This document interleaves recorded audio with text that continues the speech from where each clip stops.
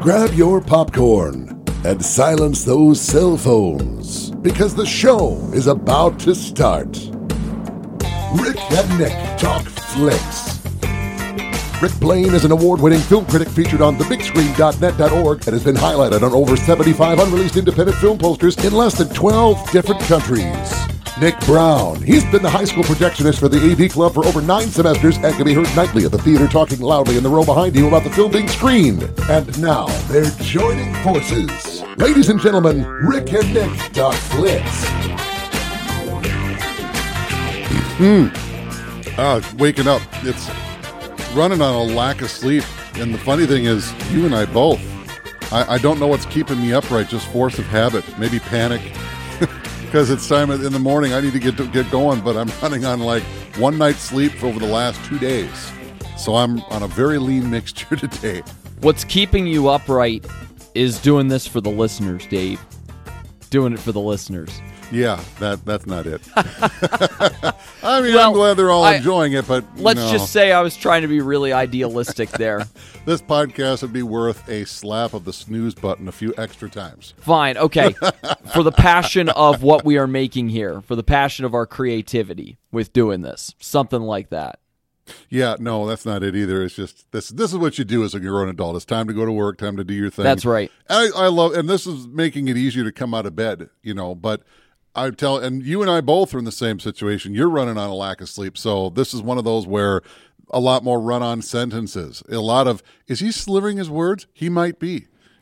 I'm drinking milk and having some donuts this morning, but it's just trying to kick me in the butt and move me in a forward momentum to some degree. I don't know. Let's see what happens here over the course of the next close to hour. Could make it fun. Maybe it will be coherent. You never know. Welcome to Rick and Nick Talk Flicks. I'm Joel Hoover. Oh, I missed my cue. I'm Dave Brooks. Yeah, exactly. See, just the reflex is not there. We're off to a really great start.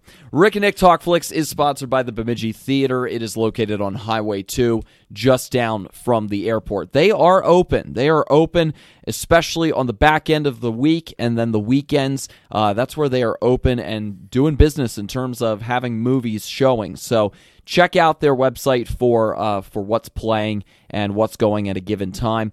If you are not as comfortable with going to the movies these days, make sure that you stop by and give them some support at the concession stand. That's where the revenue is for the movie theater, and that's very, very helpful for them.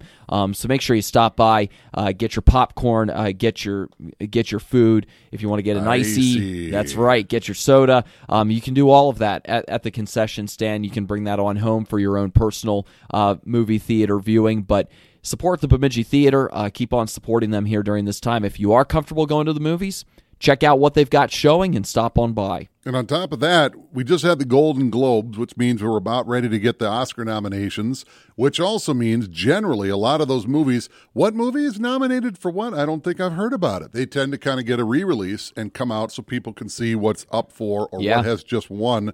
So you're probably going to get an influx like No Man's Land, just won the Best Drama, a Golden Globe, and it's probably a forerunner for a Best Picture nomination when the Oscars nominations come out.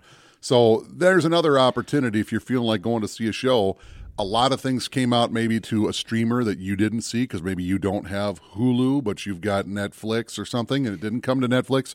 Well, now a lot of those are going to come to the big screen because they're going to be up for the awards. I did that a couple of years ago when La La Land came out. Yeah. That was a little bit more of a limited release, but then when it did so well in terms of Oscar nominations, I got a chance to go and watch it before the Oscars and got to go see it and really enjoyed it a lot. So a prime example right there, when you've got those nominations that come out, you start to see some of the ones that are doing really well.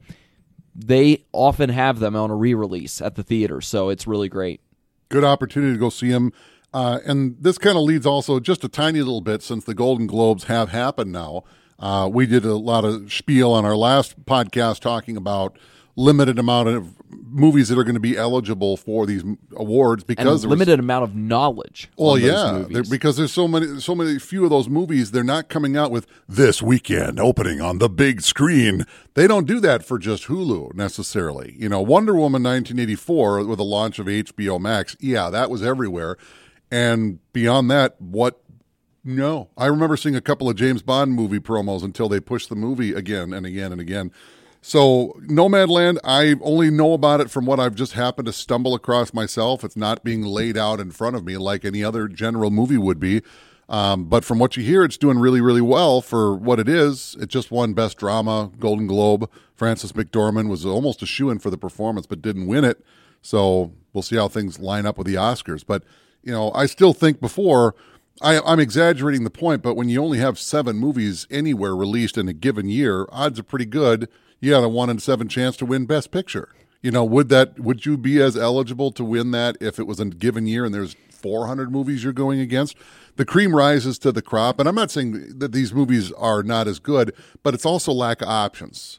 You got to nominate X number of movies. Well, there was only 12 this year, so, we got to get 5 of those, and the other 6, But would those movies be nominated on any other year? I'm not trying to knock them. I'm really not. I'm just saying it's a lack of options. I almost feel better if whatever awards, Oscars, Golden Globes, just kind of push everything into next year. Where it sounds like 2021, maybe not immediately, but going to get to the point where we're going to get back to something resembling a normal release schedule. So why not just make 2022's awards season doubled up? Maybe 2 Best Pictures to kind of cover the glut of what didn't come out, and then you have to run extra fast to catch up. So all these movies come out, and when they really start coming out, it's going to be gluttony. So why don't you have 2 Best Pictures, 2 Best Actors? I'm not saying that's the solution. I'm just saying it's an idea. So you have a whole bunch to choose from. Well, then you got so much competition, maybe really worthy movies aren't going to get a chance to even win because they're up against every movie. So maybe you open it up for 1 year, and you get so many nominees, same amount, but now you get 2 winners or something like that. I don't know. The Oscars also has some time to learn how to best present as well, because I think the Golden Globes showed things to do and not to do in that regard as well, because I heard it wasn't the greatest performance type show as far as how to go through doing this in a virtual sense. Even when they tried to have people in to accept awards and such, they ran into some, in some ways, understandable technical glitches, but it was also a little bit clunky from things I was reading regarding just the presentation of the awards and everything. So maybe there will be a little bit to learn in that regard as well before they have their show next month. So still some time as well. They're very hamstrung, but hopefully they do their best. Yeah, so that's another consideration, but it's especially a big year for the streaming platforms because they're the ones who are still being able to churn out releases right now because people can get a chance to watch things on demand, and as it's being released right to their home. So it's a big opportunity for the streaming platforms. Like you said, the pool of movies just is not as deep as it would have been with the usual options that have been pushed back. It's a lot more independent. It's a lot more under the radar stuff. There is no doubt very good stuff that is in there, but at the same time, you just wonder what would have been, and it lacks a real punch of notoriety and movies that have notoriety. So I think that's going to be pretty impactful, I think, for viewership, but also for consideration of just how much clout this year's Oscar awards will have, for better or for worse. And that's no knock on these movies that have been released in this time, but there is also going to be that attached to it of, this is a different kind of year as far as the cloud of you winning the award this year, because there's just not the same number of movies, just like you were talking about, Dave. One of the and like you said, this is not a knock on the current crop. That's not to say that on any given year with the normal amount of releases, Nomadland or The Father wouldn't be good enough to be nominated for Best Picture. There's some very, very interesting things. Like take The Father, for example. This is Anthony Hopkins. And essentially it's a story about a man, a father, who's growing older and he's starting to lose his mental faculties. And so the movie is presented in such a way so that, kind of like Memento, the movie was shown backwards because it kind of more or less about memory loss. So you have no memory of what event just happened before this scene because the scenes are shown in reverse order. So you're kind of forced into the perspective of the guy. With The Father, he's having relationship issues with his daughter. There's actually two actresses that play the same daughter because it's to give you the perspective from the guy. Well, who are you? I'm your daughter. Well, the scene just before this, it was a different actress, but so it's to kind of give you that presentation. Wow. Even some things in the setting. Wasn't there a chair there before? It must be fun to try to rewatch this movie and point out all the bloopers and continuity issues. Wasn't this light on before and now it's off? Well, it's done intentionally. The lighting scheme to try to give you the perspective of somebody who's starting to slide mentally. Very, very interesting. And from what I hear, it's a good movie and great performance by Anthony Hopkins. Like I said, he was nominated and Oscars are coming. And some people say it may be his best role since Hannibal Lecter. So wow. That's not empty words. So it's not to say that we're knocking anything that's going on in the award season, but you're bound to get movies that are. Would that be anywhere near as well regarded any other year, or would it be lost in the tidal wave? And maybe that's a positive thing. Would it be as recognized if there were more things worthy to be recognized? It's an up and a down.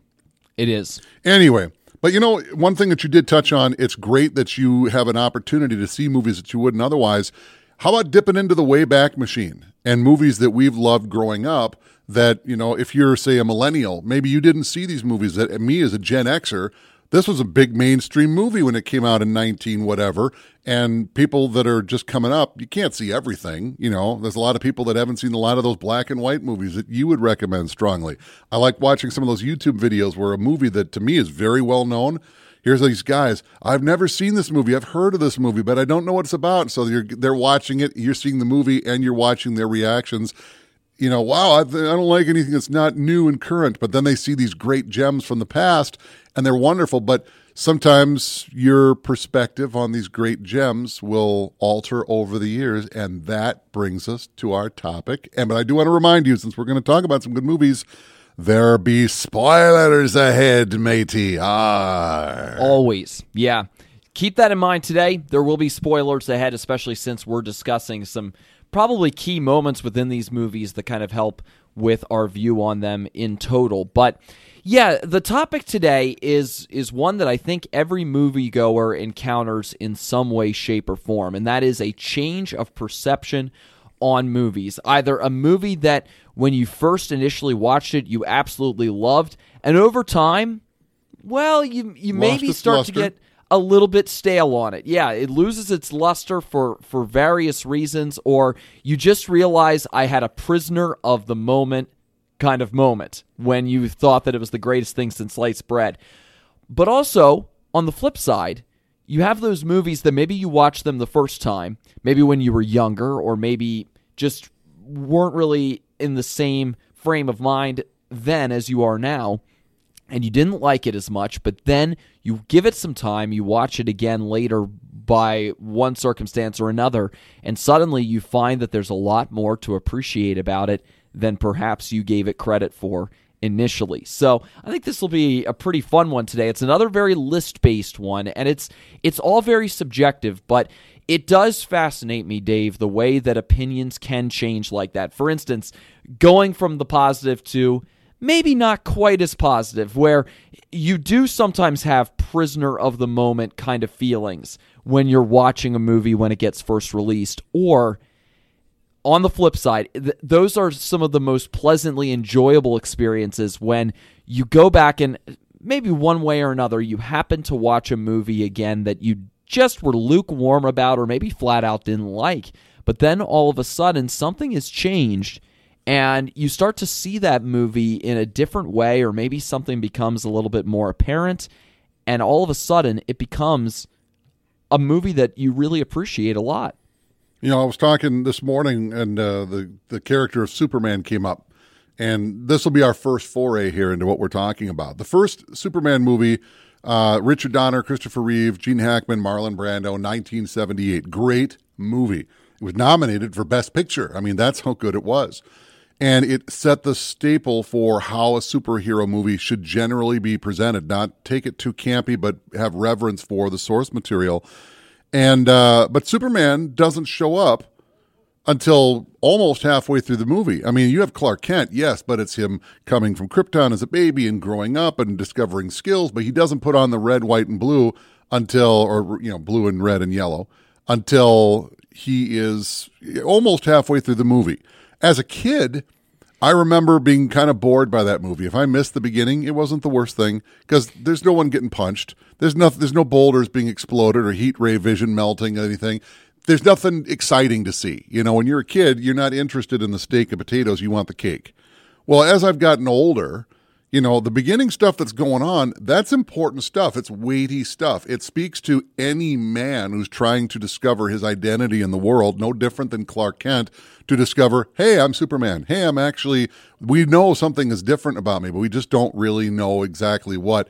Well, we found you in this, son. You're the answer to whether. I'm probably blending a couple of different Superman movies together, but it speaks to anybody. You did start to sound like Kevin Costner there for a second. Yeah, I think I was starting to bleed in. Batman Begins. You don't see Batman till almost 40 minutes into the movie, but everything that's happening before that, truly fascinating and a great story, and it's setting up for what's going to come later.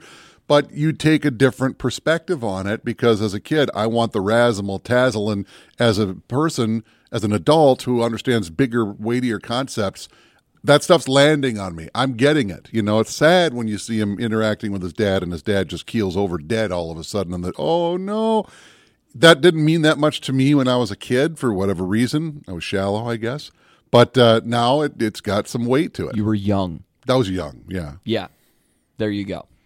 Yeah, it is interesting how you can attach new levels of significance with age and maturity. That's actually a pretty... a little bit more along the serious side with treating this topic, but that's sometimes what feeds into a different kind of approach to a movie. I'm sure for some people who watched, for instance, a movie that's come up in recent episodes, Field of Dreams, if they would watch that when they're younger, that might not resonate in that way. But maybe the older you get, as time progresses with your father and experiences progress in that way, maybe it does start to resonate a little bit differently. There's just one example.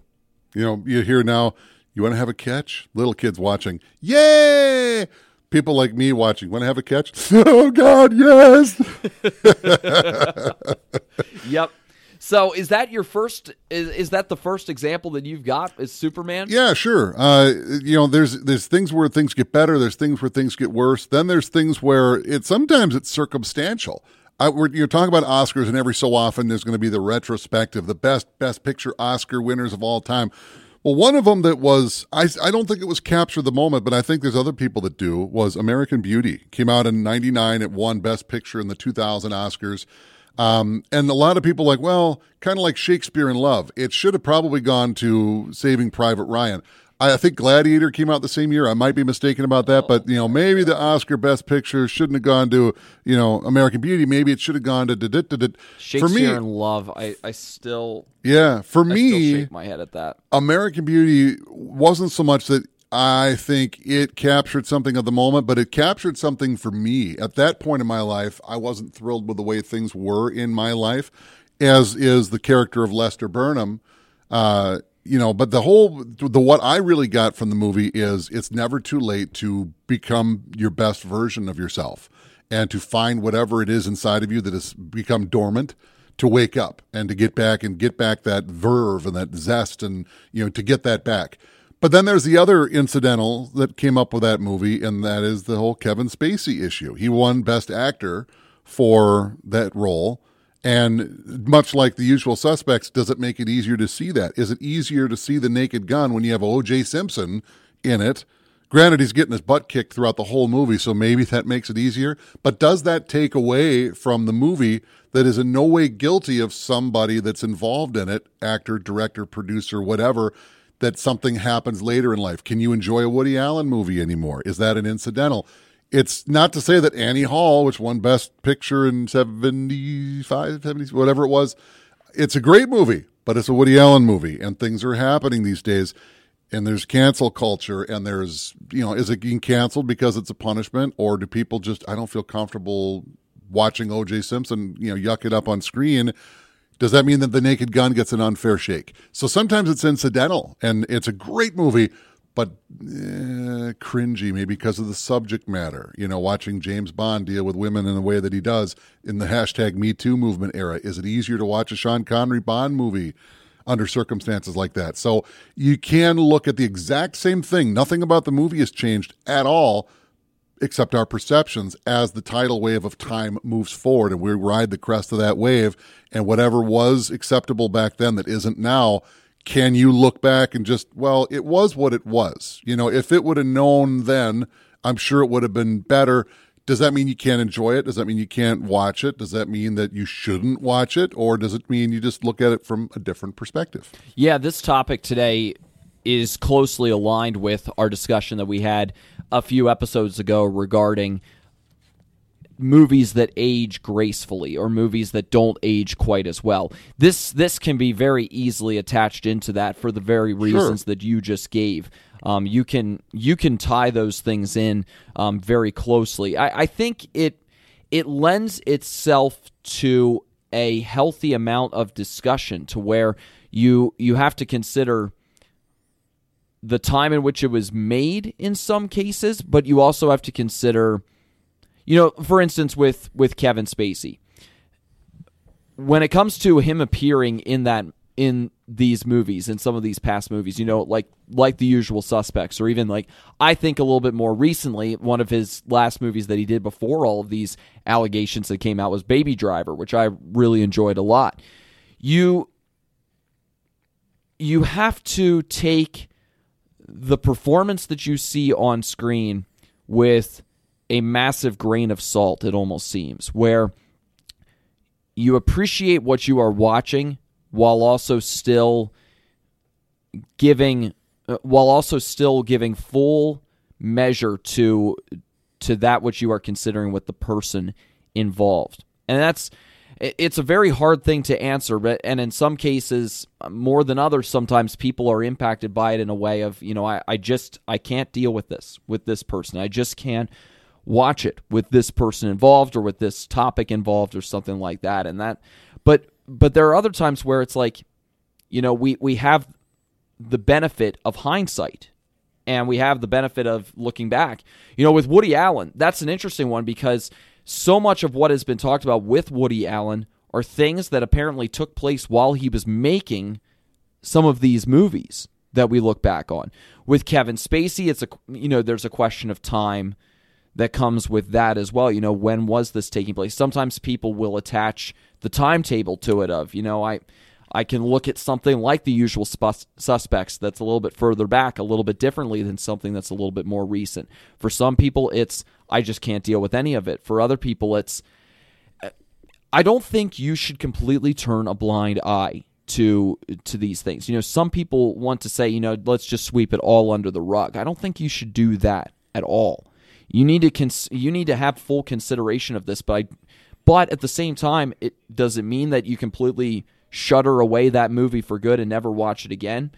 If you choose to do that, maybe that is what you need to do. But if you don't decide to do that and you try to take the movie on the whole, especially if it involves a controversial figure like that or like O.J. Simpson, maybe it doesn't necessarily mean that you completely shutter it away. But ultimately, that in and of itself is subjective too. And people have different reasons for why they do that or don't. Sure. I think whatever is easier for you as an individual, if let's say you've got Jewish ancestry and any movie that involves a swastika is not going to be shown in this house ever for any reason. Well, that means Indiana Jones, or at least the first and third one, he's fighting the Nazis. Clearly the Nazis are not being shown sympathetically. How about Valkyrie? A great story about how several, more conscientious members of the Nazis tried to kill Adolf Hitler. Well, we're just not going to have that in this house. All right, that's your prerogative, and a completely understandable one at that. There's no debate. But that also means Schindler's List. You're not going to watch that movie because there are Nazis in Schindler's List. So what are you going to cut yourself off from? Now, if you want to, that's your business. But part of the whole idea about going to see a movie is to see a story that immerses you. I'm not aware, hey, that's Harrison Ford's stunt double running across the big rope bridge. It's probably Harrison Ford, but I'm not trying to watch Harrison Ford. I'm trying to watch Indiana Jones and get sucked into the role. I just watched The Usual Suspects a couple weeks ago, first time in a little while. I'm not trying to think about, well, boy, this movie used to be so good, but now I'm watching Kevin Spacey. I'm not thinking about that. I'm thinking what a great movie it is. I'm thinking about what cinematography it is, what great direction it was, the way that the shots are framed, the way that his character of Verbal Kint is presented. You're not aware of the twist coming at the end of the movie, but I've seen the movie so many times. There are little breadcrumbs throughout the movie to indicate what's coming, and I'm aware of those breadcrumbs. And out of the 2,500 things I'm aware of the movie, one of them is, well, it's really unfortunate about the whole Kevin Spacey thing. You know, it doesn't ruin the movie for me, you know, and I try to keep it as minimally conscious as I can because it is a great movie. And, you know, somebody that did something bad, that's really unfortunate and that's bad that, you know, somebody killed somebody else or somebody took advantage of somebody else or somebody, whatever. But, you know, is that going to rob me of a great movie that I've loved for years and now all of a sudden I can't watch it because of something stupid that somebody else did? If somebody broke into my house and stole the DVD, well, darn it. But I'm going to go out and get the DVD back because I want to be able to watch that movie, whether I have to go buy it again or whatever, because I will be in charge of my own destiny.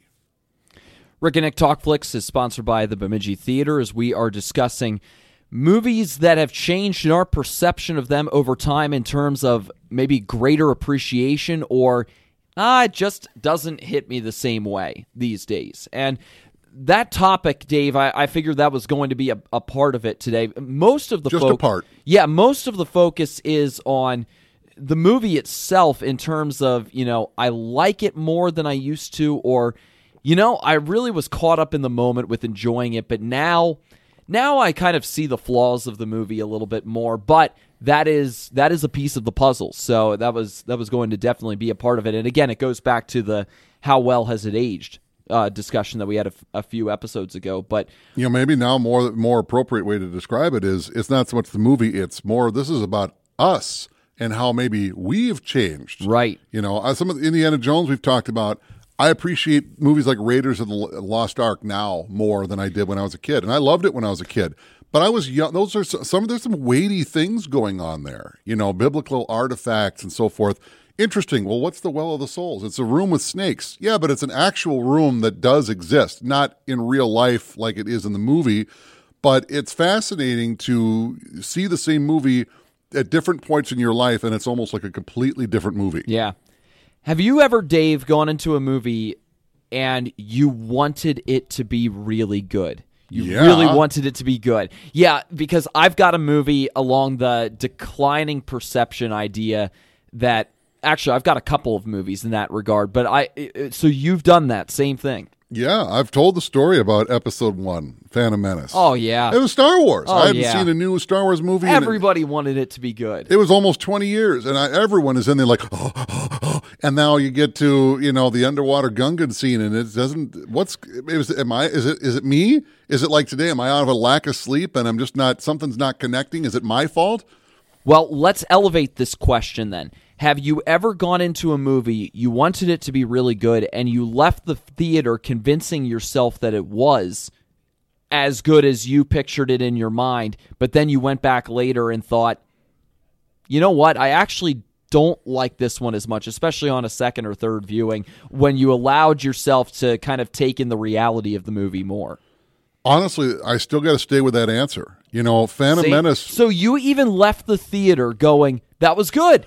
That was really good. Sort of. I knew that something was off, but it must be me. It can't be the movie, you know. And I've told the story before, and it was over. I was in college when the movie came out, and of course, when the movie did come out, college had just ended for the summer, and everyone had split up and gone their own way. So you didn't get to go in a big group. In fact, I saw it for the first time alone, just me, because I was starting an internship in a different city, just me.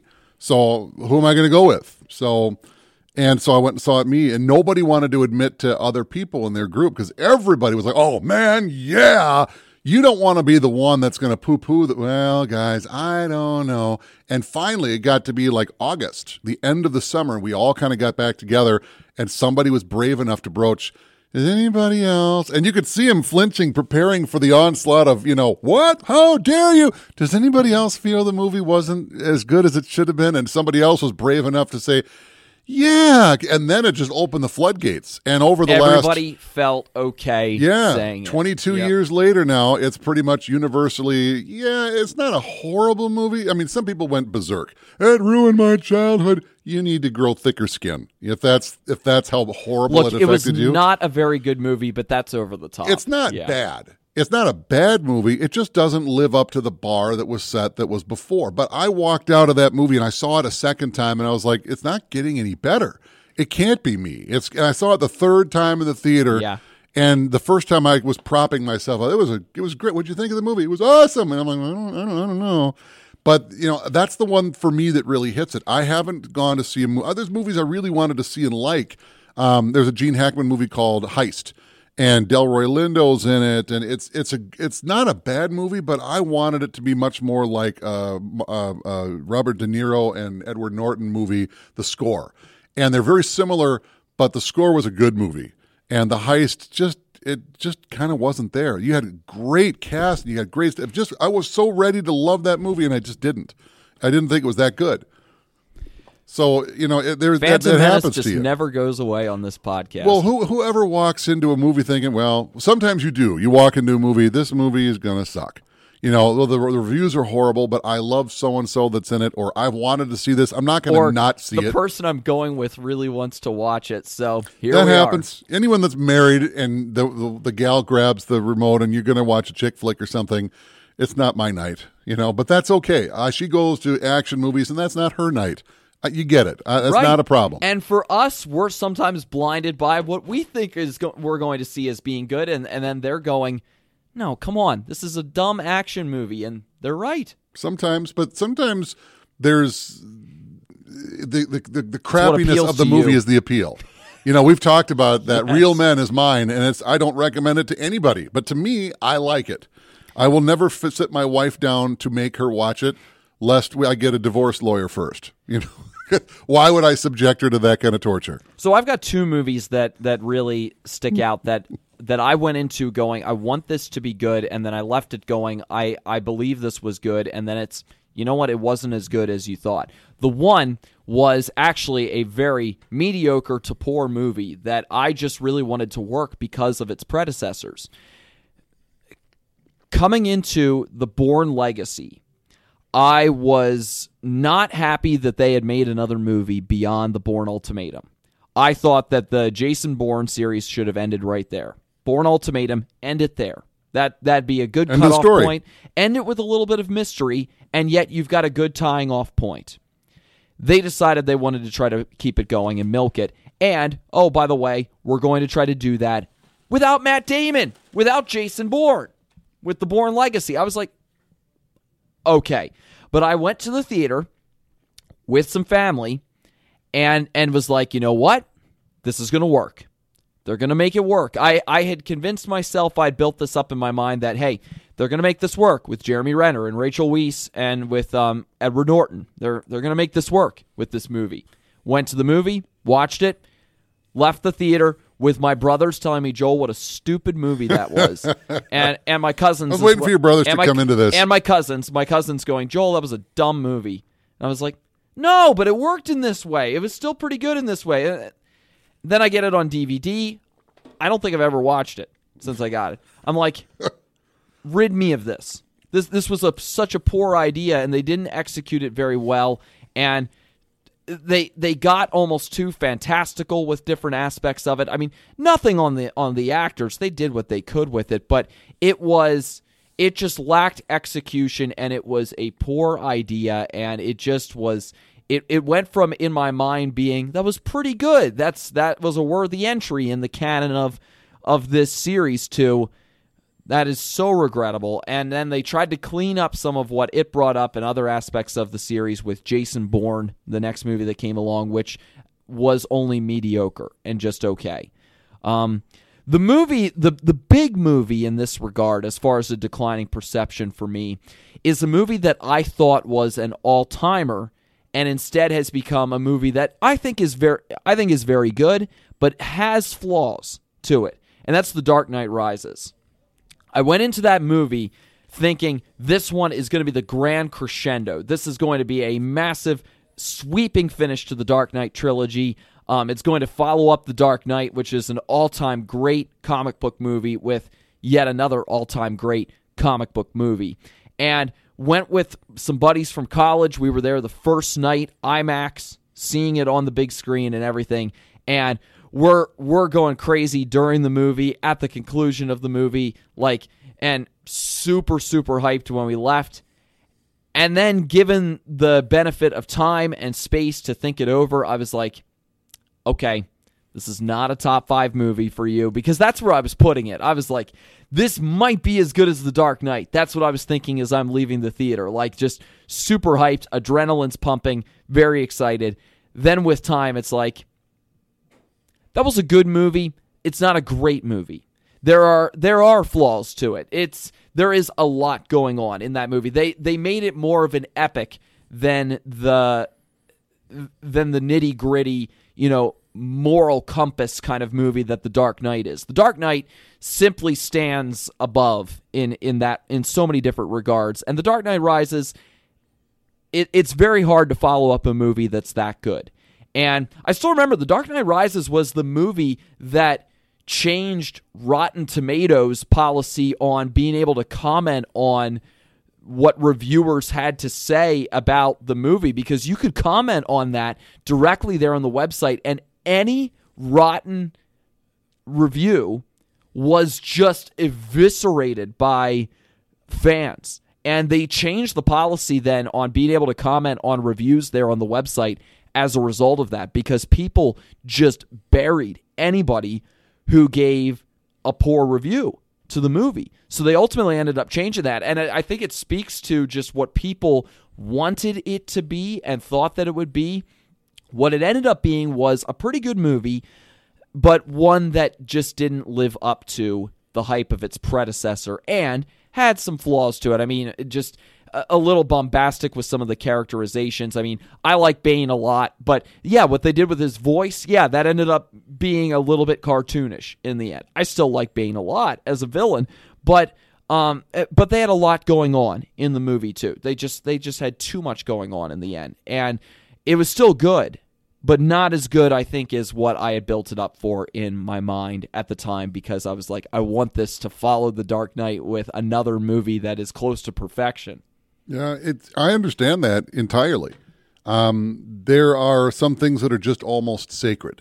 My wife, for it was a birthday present a couple years ago, she got me a poster. It's like a movie poster, but what the movie poster is 100 squares that are like a lottery ticket. You scratch off your numbers but what's behind these numbers aren't, lotto tickets. It's movies. And according to the people that made this poster, it's the 100 greatest movies ever.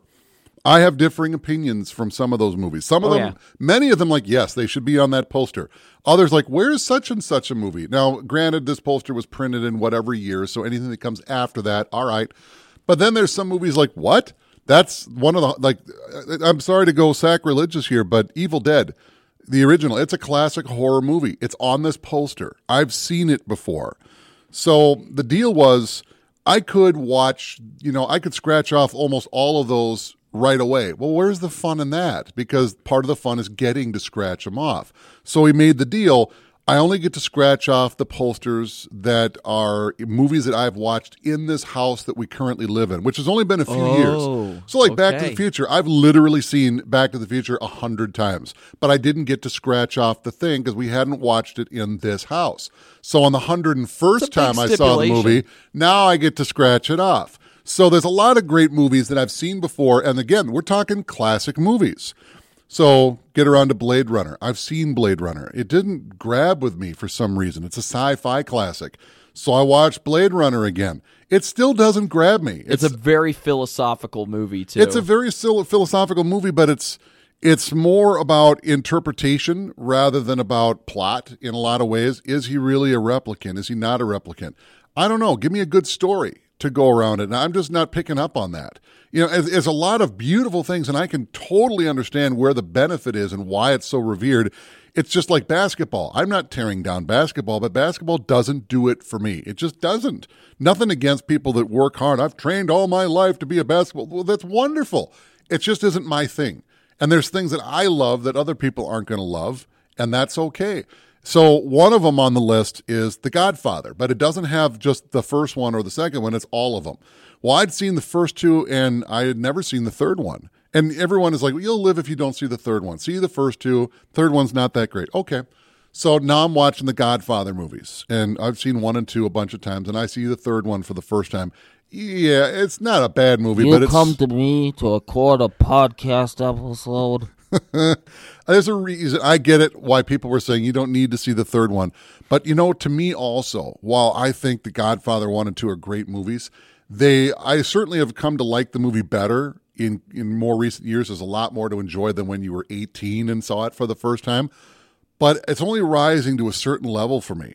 I don't think I put it on my Mount Rushmore of films. I wouldn't put it in my top 20. Well, at least it's a positive change on the positive change side of this episode. It's not going down, but it's to me it's not connecting on all thrusters like a lot of people think. There's a lot of movies that if I told you what was on my top 20, what, you think such and such movie's better than The Godfather? Yeah, I do. It's not that the movie isn't good. Taste. It's just me. That's all it is. But that's not to say it's not a good movie. I get it. I get why it is so revered. But to me, it's like eating the thickest, most densest chocolate cake. There's only so much you can eat before it's like, this is too much. You sounded like Barney Gumble when you were doing that Just voice. a little bit. So anyway. it does depend on a lot of things. Some of Yeah. them are bigger issues that don't mean that much to you when you're younger, or they go over your head. It's like watching Shrek. Shrek, you get parents and kids laughing for completely different reasons at the same moment because they slyly made that movie for kids and for the parents dragged along, and both groups love it, but for very different reasons. Let's flip it around then and go to the positive. Movies that have changed in a very positive sense for you over time. Got any that come to mind as you take a swig of milk there? I'm drinking my breakfast because I couldn't grab coffee, so milk will work. That's fine. And a cool little, mini little jug, too. Yeah, I love like it. that. Absolutely. This is an audio medium instead of a visual. Yeah. Anyway, continue. Absolutely. I'll tell you one that was a very pleasant surprise when I first saw it, too, and I just come to like it even more, was the first Tobey Maguire Spider-Man movie. Yeah. I like comic books, fine, but I like them in the abstract. I don't read comic books. I never did when I was a kid. It kind of wasn't my thing, and there's nothing wrong with it. And there's some that are really revered. A lot of the graphic, novels like Batman and The Killing Joke and so forth, they're wonderful. I've never read them. I'm echoing what I've heard. I hear it's wonderful story and art simultaneously, but comic books were never my thing. So when the first Spider-Man movie's coming out in 2002, I think, everyone's going berserk. They couldn't wait for this thing to come out. I'll go see it, and I hope I enjoy it, but I don't care. So I was a whole bunch of guys that wanted to go see it, and I'm going with them, but I could care less. And because I went in with such low expectations, or not even that, just I didn't care. And then to be shown a really good movie, it's like having Kevin Jackson walk in when you don't expect it. Wow! Just wasn't expecting that. And it just made it wonderful. And I thought it was a fantastic movie. And not just was it a good story, but it dealt with actual adult themes that moved forward. But it was also a lot of things for younger people. There was something for everybody. It was the 31 flavors of movies. And as I've gotten older, I think I like this version of Spider-Man over what has been done since The Amazing Spider-Man. And now you got the MCU version of Spider-Man. They're good. I think Amazing Spider-Man maybe less so. Nothing against the people that were working on it. It's trying to restart the wheel when you already had a perfectly good wheel. Well, we got to recast. We're going to start over. We'll do it again. Why? And presented in such a mature way. Those movies really were. I think back on them. It's been a while since I've seen them, and I hope they don't get lost in the specter of time because of what's come since. But I mean, they were a huge deal with the number of people who went to go see them, and they were, like you said, they were executed marvelously in terms of presenting the themes that they did. Well, how many superhero movies present being a superhero as kind of a drag? This isn't the best lifestyle. I want sacrifice involved. Yeah, I want things for me. There's great responsibility. You can't have the things you want because you have responsibilities because of your power. But no, you can't. I really want to propose to MJ. Yeah, but you got to put her first, and you don't do that. You can't. This is something I want. You can't have it. What? Those are themes that, as cool as it is to see him swinging through the skyscrapers and the good battles of the Green Goblin or whatever, these are heavier issues that don't speak to the younger audience. But as you get older and you start to experience things like that in your life, now you see it replicated on screen. It carries some weight. It's very bittersweet, those series. The third movie, I think, fell off the rails, and that's another story. But 1 and 2 were great. And it produced a hysterical montage, though. Yeah. When he does go dark, and he's got that goofy, just strutting around New York City attitude going, that's just a hilarious montage. But anyway, yeah, it's a great movie that I've come to appreciate more over time. It really is good. It just is a good movie. Yeah. That scene's been mocked a little bit, but then again, in the first one, I'm dancing like Peter Parker in here. Then you've got sweet, generous, wholesome Peter Parker with raindrops keep falling on my head montage in the first one, which was played cheeky. So they basically did it again, but let's make it smarmy. And that one came across as more awkward, which I think was the point anyway. Yes, it was. But it didn't land the way I think for some people they wanted it to land. I don't know. They're all good movies, but the third one, it had too many cooks. Boy, you've nailed it, these 2 movies. Okay, this third one, we want to do this. And Sam Raimi he didn't want to do a lot of what was done, but it was pushed on him. He had ideas for a fourth one. He was like, I'm done. I'm going to kick off mine that I put together because I've got a couple with a more recent one that when I saw it in theaters, I really liked. But since then, it has elevated very, very highly, not only within my pantheon of sports movies, but also within my overall list of movies. And that is Creed. I can't say enough how good Creed is and the way that it recaptures the spirit of the Rocky movies in such a tremendous way. Michael B. Jordan's just outstanding in it, and I love the way that they brought Sylvester Stallone's Rocky character along within the movie and within his own personal journey, and they bring those two together because I was nervous about the movie when it first came out going, yeah, I was too. How is this going to go with, what almost is essentially a spin-off? But they found such a tremendous way to combine the grassroots, almost indie-like nature of the first Rocky movie, and to be able to do that in a modern sense with a big budget film, and to get the spirit of the Rocky movies back in a new way with Apollo Creed's son, and be able to help tell his story as far as him finding himself, while also bringing Rocky's story along into a new way with his cancer diagnosis and with the way that these two guys are both fighting different battles, Adonis with trying to find himself and Rocky with trying to keep fighting, trying to keep living and moving forward. And I love the way that their journeys parallel then and the way that they come alongside each other in their journeys in that way. And it resonates with me too because it gets back to the grassroots nature of the first movie with Philadelphia as well, with different places around Philly and capturing the spirit of the city too. Oh, yeah. And that means a little bit extra to me as well, but it's marvelously filmed. I mean, some of the action sequences, the continuous cam type stuff that they do is really, really well done. The cinematography is just sparkling. It's a movie that every time I watch it, I enjoy it a little bit more for different reasons like that. Killer soundtrack that they've got with the movie too. And it just works great to bring a modern day spin on what made the earliest Rocky movie as good as it was, and they found a new way to do it with Creed. It was a story to tell. Are we making this movie because we have something to say or just to do it? You watch the original Ocean's 11, and by that I mean the 60s. What's the story really? It's kind of hollow and shallow. Well, we're going to remake it. But they had something to say, and it did it stylish and with a lot of substance, and it is by far the best of the bunch. It's certainly the original Ocean's 11, the Rat Pack version. Well, that's funny because that's on my list of movies I have a greater appreciation for. And that's okay. You might have a greater... That's really funny that you say that because I have a greater appreciation for that movie now. But anyway, continue your thought. You already heard what I said.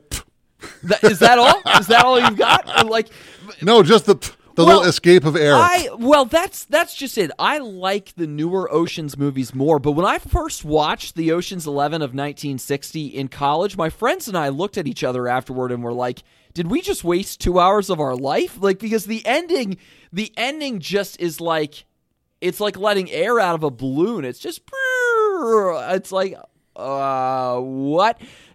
I appreciate the ending to that movie more now because of the ironic humor of it. The irony of, we warned you about spoilers, by the way. The irony of their friend who is being cremated who had died of a heart attack. And wouldn't you know it, they've hidden all of the money in with his coffin so that that's their out to get the money out. But then wouldn't you know it, he's getting cremated and the guys didn't know it. And there they are sitting there. They've got the main investigator, who, by the way, is about to become the father-in-law of one of them, the stepfather-in-law of one of them, is sitting there thinking, oh, I've got him. I'm going to get him here. And then, no, but he's also getting a cut because he had struck a deal with them. And everyone is sitting there realizing, oh, the money's gone. Well, there goes that. And then there's just this ironic humor that comes with it. So I appreciate the movie more now because it's an airy movie. There's not a whole lot to say through it. It's just pure entertainment. But I mean, that was the Rat Pack. They were there. They were entertaining. They literally went to Las Vegas. Let's all film a movie. Okay, let's have a great time while we're there. What should the movie be about? I don't know. Yeah, whatever. We'll just start filming stuff. We're gonna rob a movie. We're gonna rob a bunch of casinos. Well, that's the obvious thing. Okay, we're gonna rob some casinos. All right. What's the nuance? I don't know. It's like Seinfeld, and that's a show. We'll get Dean and we'll get Sammy and we'll get Martin and they'll all be talking. And what are they talking about? It doesn't matter. There's a scene. You're gonna rob a casino. Okay, try to work that into the dialogue, whatever it is, and there's a scene. Perfect. It says nothing, but it is what it is. Well, it's humorous, too, because they kind of allow for the personalities of each guy to show within their own story arcs that they have going on. And it's funny how then they'll, like, pick on each other within those little pieces. But, yeah, in the end, it does end up being ultimately pretty shallow as far as, there's not a whole lot of story depth here. But it was more a vehicle for just let's have some fun with each other. But, then the story ultimately falls pretty short, but the ending is something I appreciate a lot more now.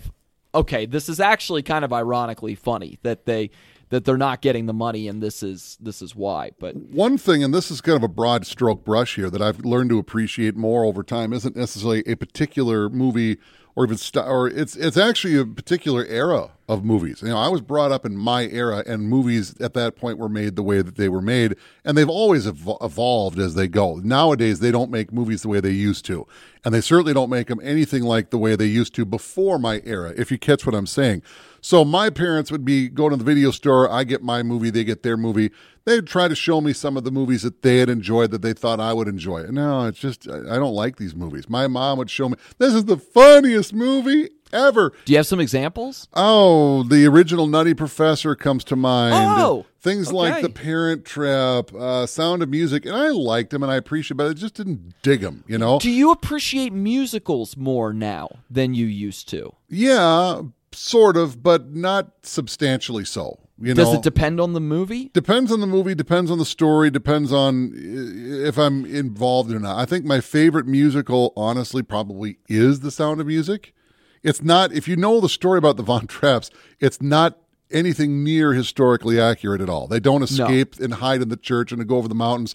In real life, they went to the train station, got on the train and drove away. That's how they got away. And climb every mountain and ford every stream? Yeah. They didn't touch a stream. They just touched an airline ticket. Well, the reason I asked about that is because I've grown in appreciation of some musicals. There are some that go over the top and that make you roll your eyes. But there are others that do it in a very cheeky, very clever, very fun way, and it's really enjoyable. And The Music Man is one of them that I appreciate a lot more now. Like they captured the spirit of the onstage performance really well with the movie, and the performances are outstanding. They have just the right amount of over the top within it, but it's in a very humorous way, and it pulls on the heartstrings a little bit too, and it's a fun movie as well. Now, one thing I'll point out, slightly personal in the dynamic with you and I that ties into this. So I'm a Generation Xer. You are a millennial. We don't need to get more into it than that. So a lot of the movies that came before my era, 1970s and 60s and 50s, my parents, that was their era. That's what they watched and that's what they loved. And that just for some reason when I was a kid didn't jive with me, because at the time when I was a kid, now he's Indiana Jones, and they don't make movies like that. Even though those movies are kind of an homage to things that had come before, it was done in a modern way.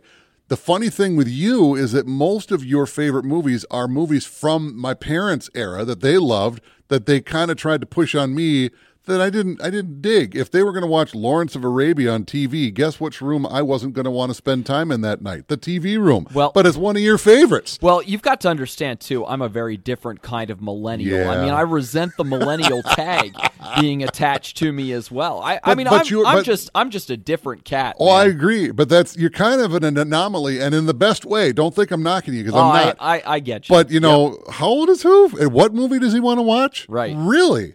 What? Oh, okay. Yeah. I would have thought but at the same time, you do like a lot of the modern stuff. The Dark Knight and Christopher Nolan in particular, that's top on your list right there with stuff like Capra back in the day. Yeah, I'm going to make my future significant other's head spin. Good luck to her. Yeah. But by the way, I still have my biggest example on hold, and it's another one from back in that time. Do you have any others? Give me. Okay.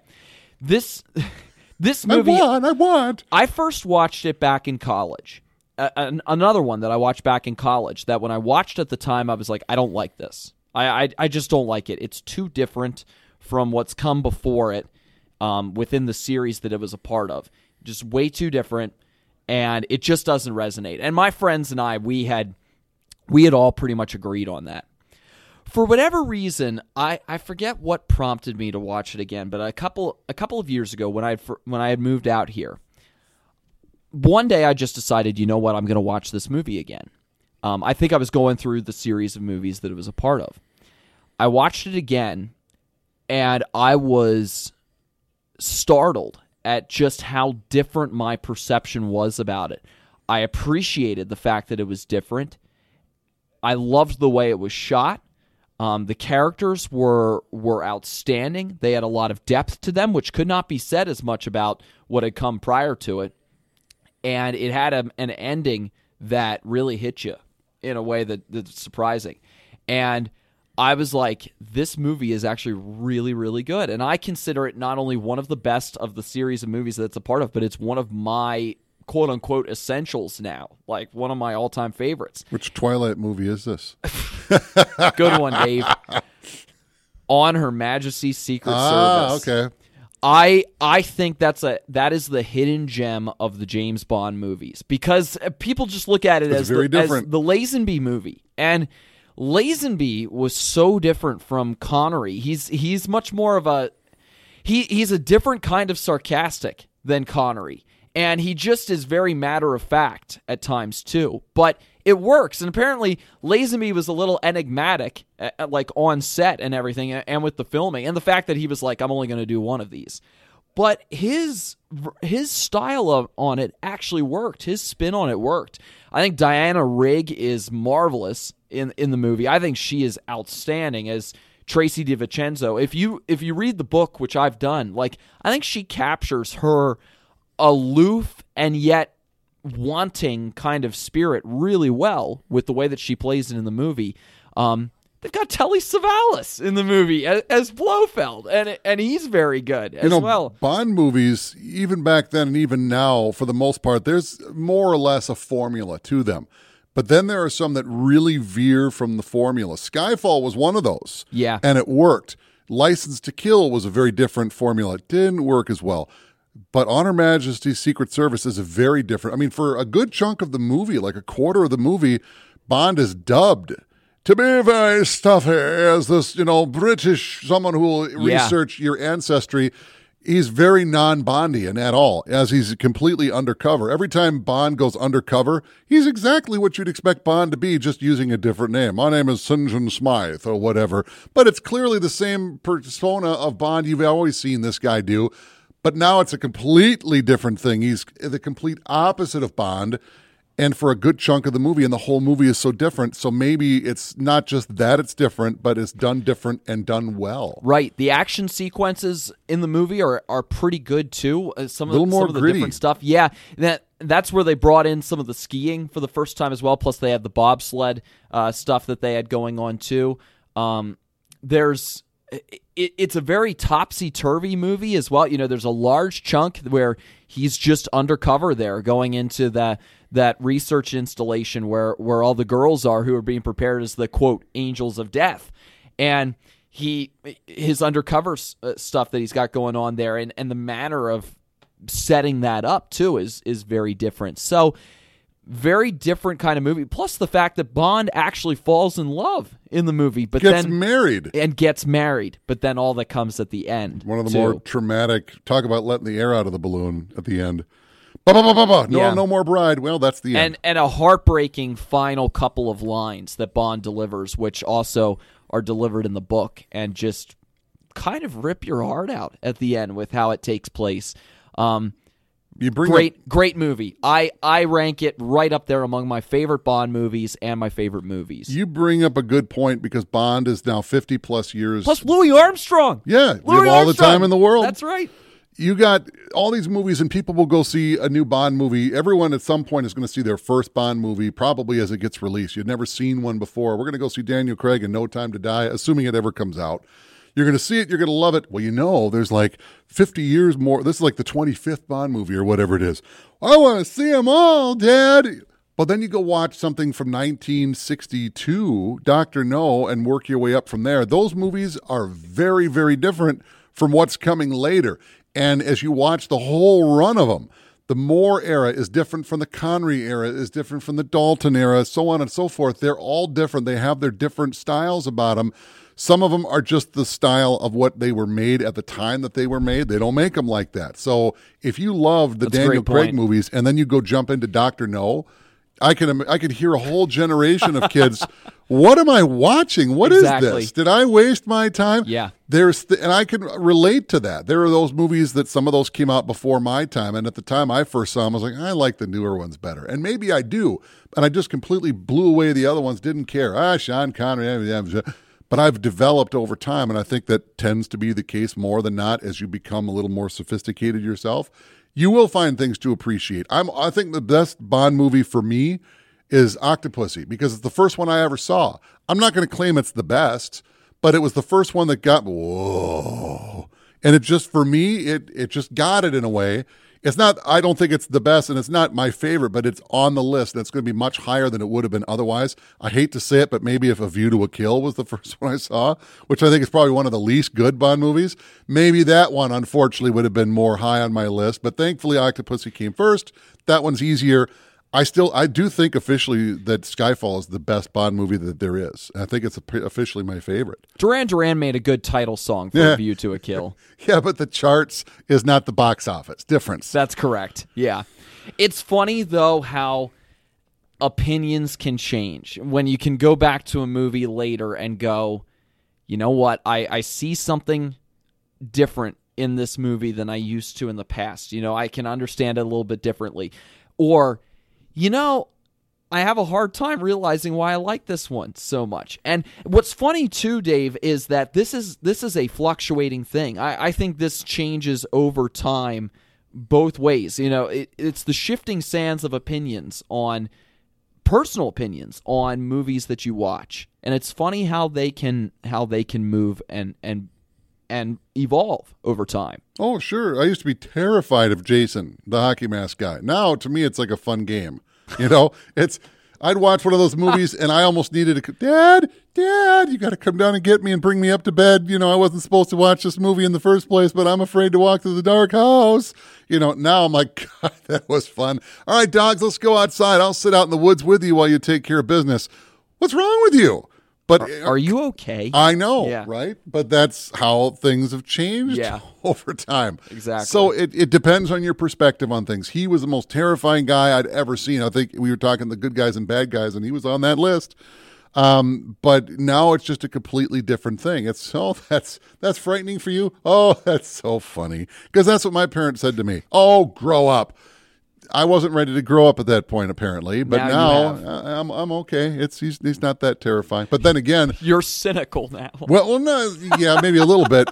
But when the I'm kidding, 2009 I'm kidding. Friday the 13th came out, and that opening sequence, when it was over, I was on a date, and there's like 15 minutes, and then the titles happen. You know, there's been 15 minutes of movie, and it's like the opening of Scream. It hits you hard in the beginning, and my date and I looked at each other like, if we left right now, I'd got my money's worth. We're good. I don't know what's coming next, but I'm like, that was good. We can go now. You haven't even seen the hockey mask yet. Yeah, but we're good. You know, she was terrified already, and I was like, ooh, I had that feeling in the pit. Now I'm like, okay, that's a good sequence next. You know, it just doesn't hit you the same it did. You know, because it's the first time. I get it. You know, Scream was the exact same You've thing. been inoculated. Yeah, that's a good way to put it. I've been Yeah. inoculated. Some things are set up for you to see it the first time, and it doesn't really work on repeat viewing. Like the Blair Witch Project. Like the Blair Witch Project. I saw it the first time. It was okay. I like it less because I know what it is about, and there's less substance through the rest of the movie. So I know what it is. But unlike, say, The Usual Suspects, I know what the twist is, but there's so much there to enjoy, story-wise and just production-wise and performance-wise and all of it, that I know what's coming. But it's fun to see the way that it's built into the movie to kind of signal what is coming. And if you don't know it, you're not going to pick up on it. And if you do, you pick up on something and you don't know what it is or let alone why it is. And then later on repeated viewings, they're showing the big, when the boat blows up and the camera focuses in on like this big pile of rope and barrels and stuff. There must be somebody behind it. Actually, there isn't, and that's the point. It's a gimmick that you think someone's behind it watching. It isn't, because, here comes the spoiler. Are you ready for the line? Verbal Kint is Kaiser Soze. He's not hiding behind the barrels. He just blew up the boat. Right. But the camera you're watching him as he's walking. He stops, and the camera keeps moving. You don't really pay attention to that, and you think he's behind the barrels watching this happen. He's not. He stopped prior to where the camera stopped and presumably walked onto the boat and presented himself as Kaiser Soze, which you don't really see until he kind of gives it away at the end. So it's interesting how that works. So there's things like that to enjoy, I still but need to there watch that isn't back. there isn't Yeah. a parallel of that in the Blair Witch Project. There isn't a parallel of that in these other movies. So once the cat is out of the bag, it's done. In some movies, it's like Schrodinger's cat. It lives on in the bag even when you know what the end result is going to be. And that's, everyone knows Apollo 13, they make it, but watching the movie, oh, geez, I hope they make it. You know they will. Oh, well, you got to miss that iceberg, Titanic. Come on. You know it's not gonna. Yep. But anyway. Are you good and awake now? Yes, I think we have revitalized I my think I am spirit. too. You- Yeah. We should debate more often, Hoove. These are the good kind of debates. All it takes is doing a podcast episode. Yeah. Rick and Nick Talk Flicks is sponsored by the Bemidji Theater, located on Highway 2.